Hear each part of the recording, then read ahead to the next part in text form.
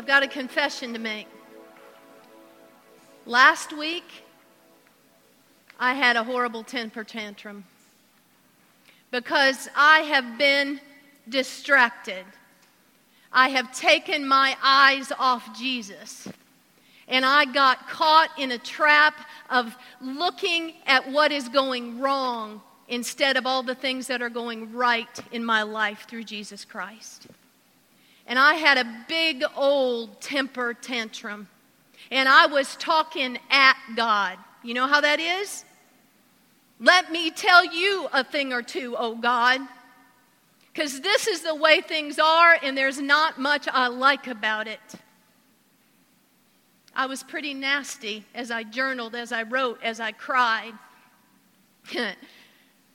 And it reminded me of the Rolling Stones song, "You Can't Always Get What You Want." Because God was very clear to remind me. Over and over I heard the words, summer slump. I thought, well, what do you mean? What does that have to do with me? And it was very clear that God was telling me that because of the choices I have made, that because I took my eyes off Him and was basically having a pity party, I have allowed myself to fall into a summer slump on my spiritual journey. And through the conversations that I've had with a lot of folks in this church and this community, I feel that a lot of you can relate. Sometimes there are seasons in our spiritual journey. Sometimes we're on mountaintops, sometimes it's the spring of new life, sometimes it's summer where things are pretty easy going, kind of like a day at the beach when the sun is out. Then there is the winter where we feel rather dormant, where things may be working inside of us, but we're not seeing much fruit. There is the fall when things are dying. Summer slump. I don't know what season of your spiritual journey you're in, but I just have to confess to you, I have been in a summer slump. But God made it very clear to me that once I turned my eyes back to Jesus, my Savior, I could raise above the water that I felt was engulfing me. So, we're going to go to Scripture because that's what God led me to do. God took me quickly to Hebrews 12, and I start reading, and I go, oh, really? I mean, this was my temper tantrum. Really? Yes, I know I have to run the race. Yes, I know I have to persevere. Yes, I know I have to have patience. But excuse me, damn it, I don't like it. That's kind of where I am. And God has been so loving, so compassionate, so faithful to journey with me, to remind me that I'm not alone, to put godly people in my path that can pray with me, that can encourage me, that can edify me, and I can also, even in my slump, pour into them. So let's go to Hebrews 12. Take out your Bibles or your phones or wherever you got your scripture, and let's listen. Hebrews 12, 1 through 13. Paul had written that Hebrews 11, we call it the Hall of Fame for faith. All of those big people in the Bible who were testifying, living out their witnesses in powerful ways. He just got finished with chapter 11, and then he starts with this. Therefore, since we are surrounded by so great a cloud of witnesses, let us lay aside every weight and sin which clings so closely. And let us run with endurance the race that is set before us, looking to Jesus, the founder and perfecter of our faith, who for the joy that was set before him endured the cross, despising the shame, and is seated at the right hand of the throne of God. Consider him who endured from sinners such hostility against himself, so that you may not grow weary or faint-hearted. In your struggle against sin, you have not yet resisted to the point of shedding your blood, and have you forgotten the exhortation that addresses you as sons and daughters? My child, do not regard lightly the discipline of the Lord, nor be weary when reproved by him. For the Lord disciplines the ones he loves and chastises every son whom he receives. It is for discipline that you have to endure. God is treating you as sons and daughters, for what child is there whom his father does not discipline? If you are left without discipline in which all have participated, then you are illegitimate sons and not children. Besides this, we have had earthly fathers who disciplined us, and we respected them. Shall we not much more be subject to the Father of spirits and live? For they disciplined us for a short time as it seemed best to them, but he disciplines us for our good, that we may share his holiness. For the moment, all discipline seems rather painful than pleasant. But later it yields the peaceful fruit of righteousness to those who have been trained by it.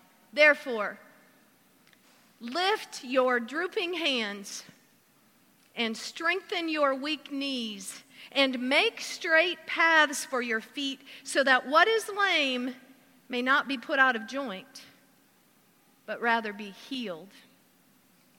This is the word of God for the people of God. Thanks be to God. I exercise, but I'm not a runner. Never have been. I'm sure I never will be. But we have several folks in our midst who are runners, who train for marathons. And I've called Kim Duncan to share with us this morning. You usually don't see Kim and his wife Kathy because he is a servant heart who serves faithfully at the 8:30 traditional service. But he's trained for marathons, and he's run a marathon or two or three marathons. Lord have mercy. And he's in the process of training for a triathlon. So Kim, come on up, and where is the handheld?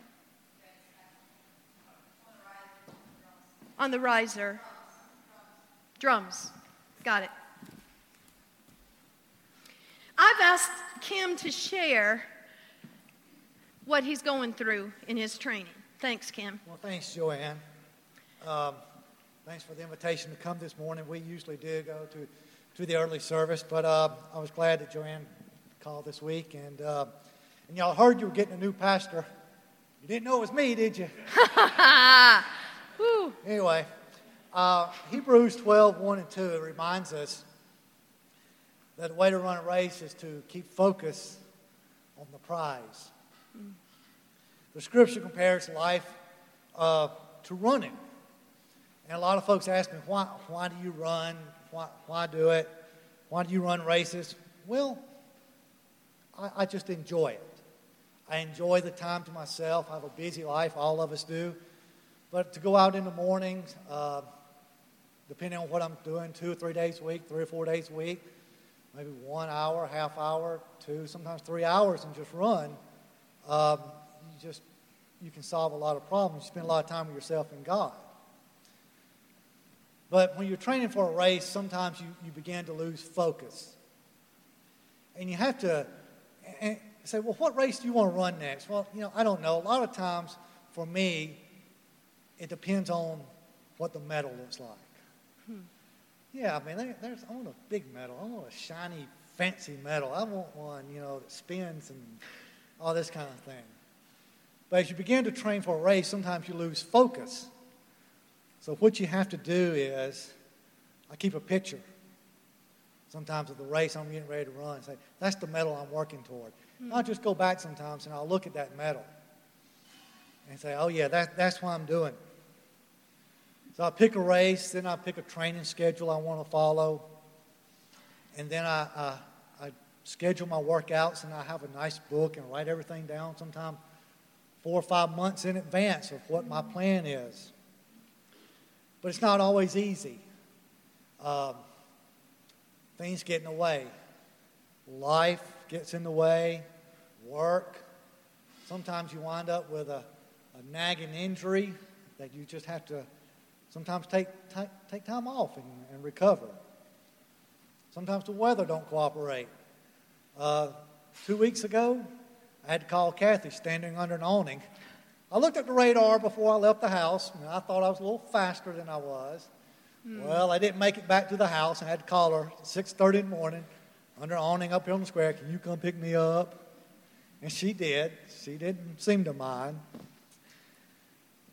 But sometimes you have good runs. Sometimes you have bad runs. Listen, there are times that I get home, and as I'm coming down the street, I'm thinking, if the Olympic Committee hears about this run, they're going to call me. They're going to ask me to run on the Olympic team. And then I look at the stopwatch, I look at my little app on my phone and go, I'm never running again. This is awful. And I just frustrated. And more than once, I walked in the house, and Kathy said, how was your run? Wasn't good. And more than once, she has said, Kim, not everybody can go out and run an hour. You need to be appreciative that you can do that. We have good runs. We have bad runs.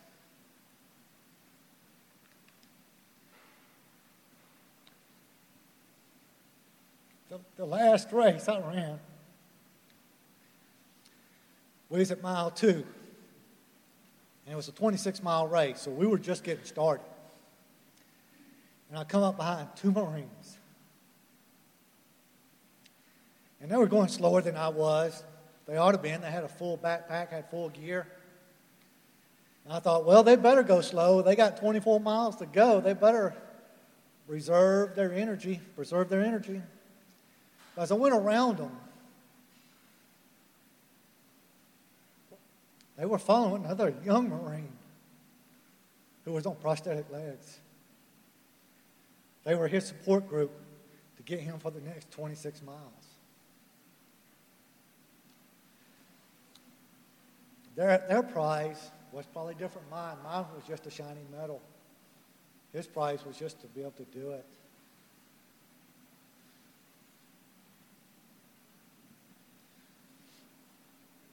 We train, we work,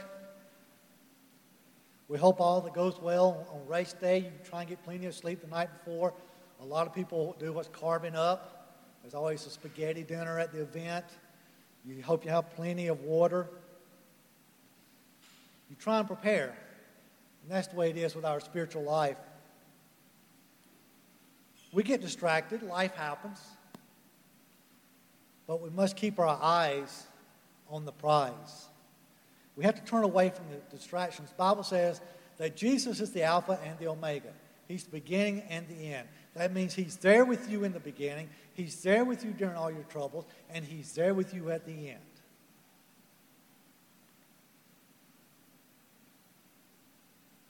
What gets me to the end of the race? Maybe a little medal, but it's also personal satisfaction of the challenge that I've set before myself and that I meet. Joanne said my latest challenge is I've decided to try a triathlon. So the first thing I did was I bought a book. I read the book. And I can tell you right now, reading the book doesn't make you a triathlon athlete. I've learned that the hard way. I went and bought a bicycle, and of course I had running gear. And everything was going good till I got to the swimming part. The swimming part's not going so well. I watched videos on YouTube, talked to one college kid out at the gym, and he goes, "Yeah, this is a hard sport. You try not to drown." Well, that's not really accurate, but I've been working, and I would go home from the gym of trying to swim. I'd tell Kathy, I'm not getting any better. I'm not doing something right. So I finally put an ad in the paper. Said, I'm looking for a swim coach. I'm seeking some help here. So I met up with a swim coach. And he met me at the gym. He watched me swim. We talked a little while about my goals and so forth. And he said, he goes, that's fine. Let me see you swim. So I went down to the end of the pool, and I came back. And he goes, I think, aerobically you're there. Physically you're there. He said, why don't we talk about your fear of the water? You don't like being in the water. And you've got to overcome your fear. And I got to thinking about it, and he's right. I don't like being in the water. I have to admit, he's accurate about that. He said, we got to get you comfortable. So he started giving me some instructions, some exercises to do. And what he wanted me to do was just hold my breath and go underwater and slowly breathe out. Just get used to being in the water. Well, every time I did, I didn't like it. I'm here to tell you, I didn't like it. I would just float right back up out of the water. He said, do it again. Stay underwater. And I go underwater, and I would just float right back up to the top. He said, you see, you're not going to drown. But now I need you to stay underwater. So I would have to physically hold the side of the pool to stay underwater. So now I'm having to overcome that fear. Now, I wanted to do a triathlon in September. I don't know that I'll be able to do it this summer for the simple fact that it's taking me longer to prepare. And plus, at my age, it takes a lot longer to recover from those bike rides and long runs, too. But I enjoy it. I enjoy the challenge. I'm going to try and overcome this fear. He's taught me some breathing techniques to how to do it underwater, not breathe underwater, but how to exhale underwater, come up and exhale some more. So I'm working on it. I may have to move my goal a little bit, and I'm okay with that. But my question is to you this morning, is your eye on the prize? If not, what are you scared of? What's your fear? The prize is really the relationship with Jesus Christ. The prize is leading someone to Christ. The prize is when we're no longer on this earth and when we're in heaven. I look back at the pictures of those medals, and I've earned a few. It's great to have this. But this morning, what's your fear? What are you scared of? Don't take your eye off the prize. Thank you, Joanne, for letting me come this morning. Thank you, Kim. Amen.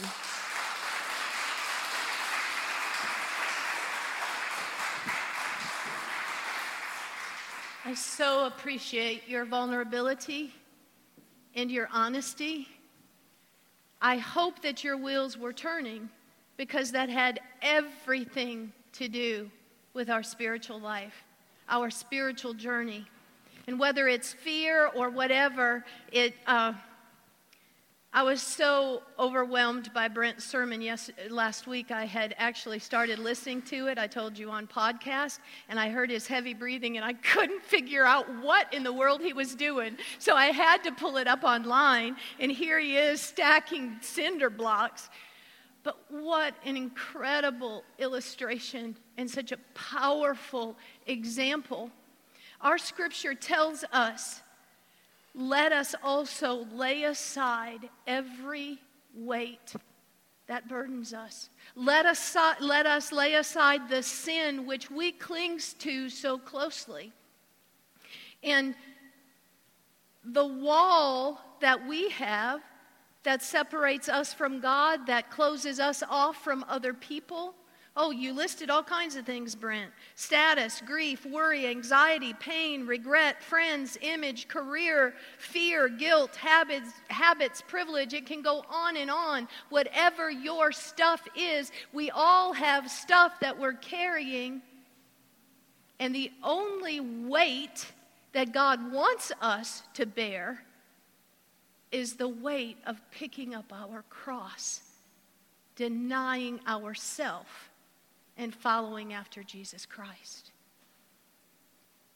So think about your race, your spiritual journey of transformation. You know, when I was ordained, I had to answer the question, are you moving on to perfection? And I questioned that. How can I be perfect in this life? But perfect doesn't mean without mistake. Perfect means whole and complete. And now I know that I answered correctly. That yes, I am moving on to perfection in the race of this life through Jesus Christ, my Savior. It is only through Him and with Him that I can continue on this journey. So let's go back to Scripture and look. Paul tells us to do several things. Whatever and wherever you are in the race, whatever season you're in, we are reminded to do several things. And the first one Paul says to do is lift your drooping hands. You know, I was going through the motions of my morning worship. I even chose to do some just sitting and soaking in worship, listening to praise and worship music. But I didn't choose to open myself up to God. I had allowed myself to become so distracted that I was going through the motions, but there was a wall, and I was not letting God do a work within me. When Paul says, lift your drooping hands, he's saying to me, and I hope to you, worship and praise. And when you don't feel it, when you don't feel the warm fuzzies of communion with God, show up anyway. And give Him your best, even if it's just this little tiny glimmer, mustard seed of faith. Allow God in. Start allowing some reality. Build an altar. My spiritual director has a statement he makes often. He tells me, you know, God just loves us kids. And all God wants as our heavenly parent is for us to seek Him out, to spend time with Him. God was very patient with me, but He didn't object when I was telling Him off, when I was talking at Him instead of listening for Him. Just like the song says, God is jealous for me. God is jealous for us. We are created to be in relationship with Him. So sometimes it is just showing up. But then I have to take it one step further, and I have to be intentional with, okay, God, I acknowledge your presence with me. Sometimes it's sitting and being still. Sometimes it is allowing reality. I could only imagine, Kim, when the coach said, let's talk about your fear of the water. It was like, oh, gee, I thought I was hiding that pretty well. That's kind of where I was last week when I had my temper tantrum and God said, wait a minute here. Let's do a little work. You see, if we are moving on to perfection, then we do our best to raise our drooping hands, and we choose to do the tough work.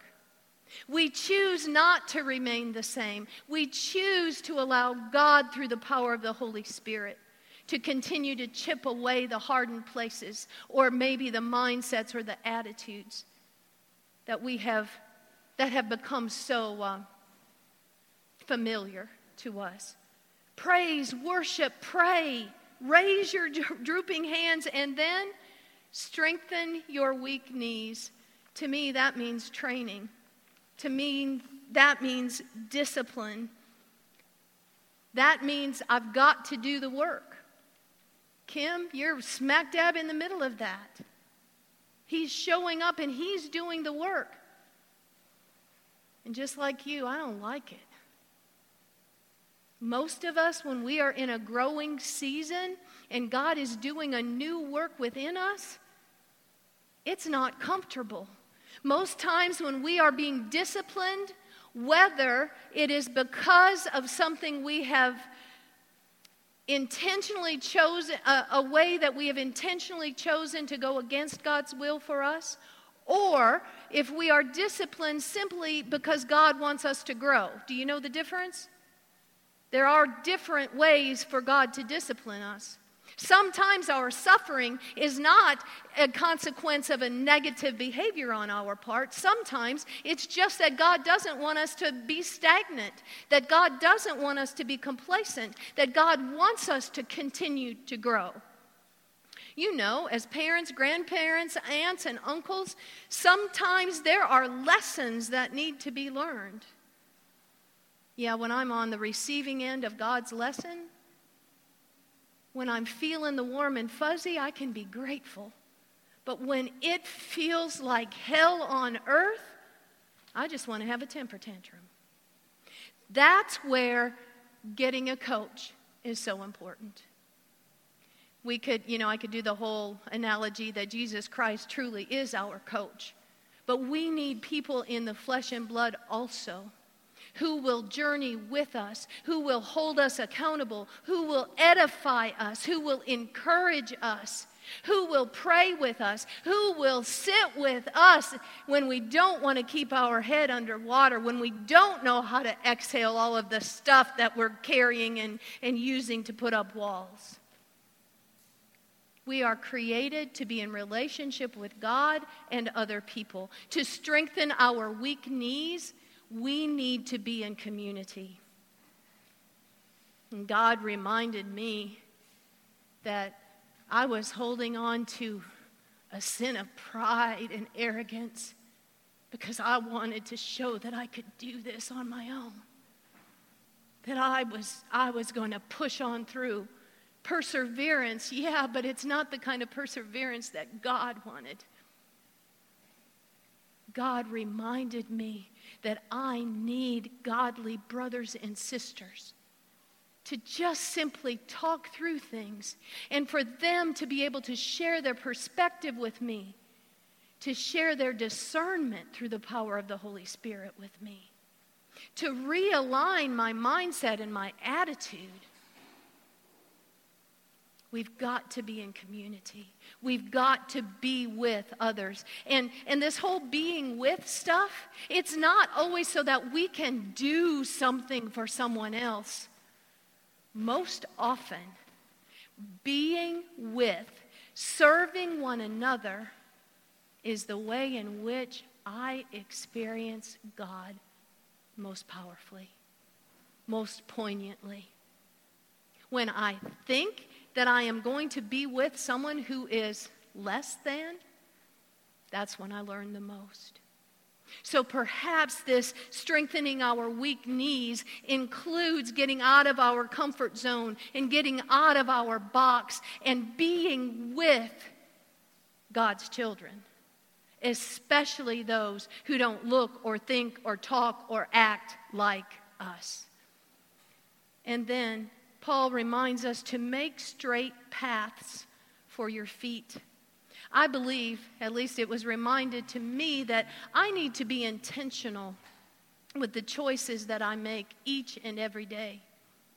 That has to do with how I choose to look at my life and my circumstances, how I choose to live out my mindset and my attitudes, what kind of interactions I want to be a part of, what I say, what I do, what I don't say, what I don't do. This is stuff we know as Christ followers, but it's very easy for us to be distracted. And when we get distracted, when we take our eyes off Jesus Christ, that's where I believe we become lame. And Paul is talking about being spiritually lame, functioning at a point that is less than functioning well. But what does it say? Make straight paths for your feet so that what is lame may not be put out of joint, but may be healed. We have to acknowledge our dysfunction. We acknowledge our reality. It doesn't mean that we say, oh yes, everything's just perfect when life is very difficult. But we acknowledge our reality and we say, God, I need help.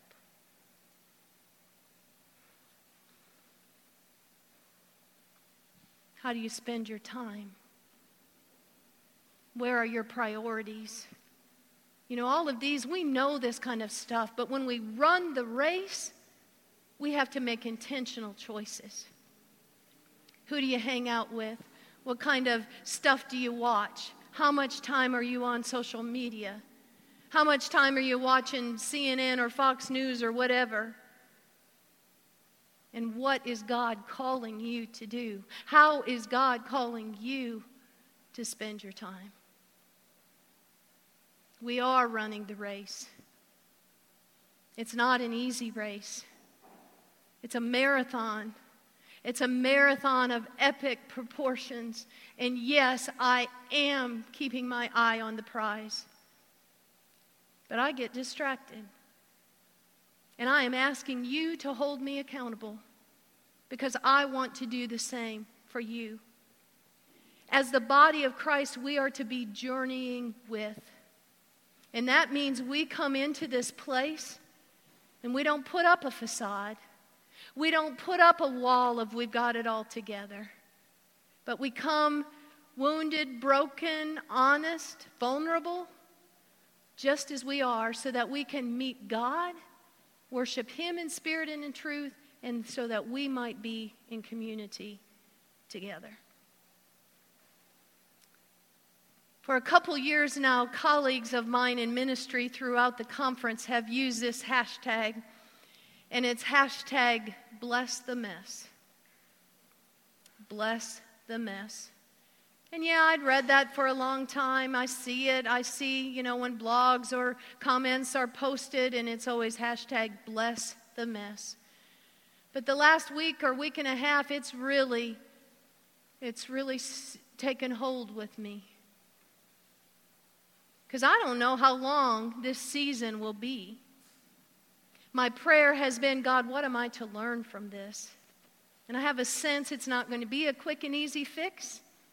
I have a sense that I'll be training for a while.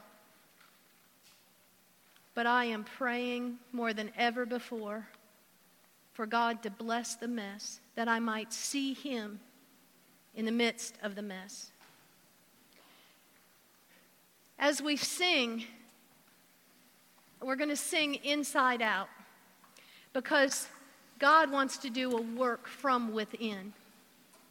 And I pray that you will take some time to reflect and to pray and to be real with God and one another. I pray that you will come up to this altar and just lay down whatever distractions or the weight that you've been carrying. Perhaps through this time, the Holy Spirit has convicted some sinful ways to you, some thoughts, some attitudes, some mindsets. I pray that you will just have some personal time with God. And this is the place to do that. This is the place to come, and I believe in posture, just humbling yourself before God. And to fess up and say, you know what, I don't have it all together. But I do want to keep my eyes on the prize. So help me, Jesus. Let's stand and worship, and you pray as you feel led.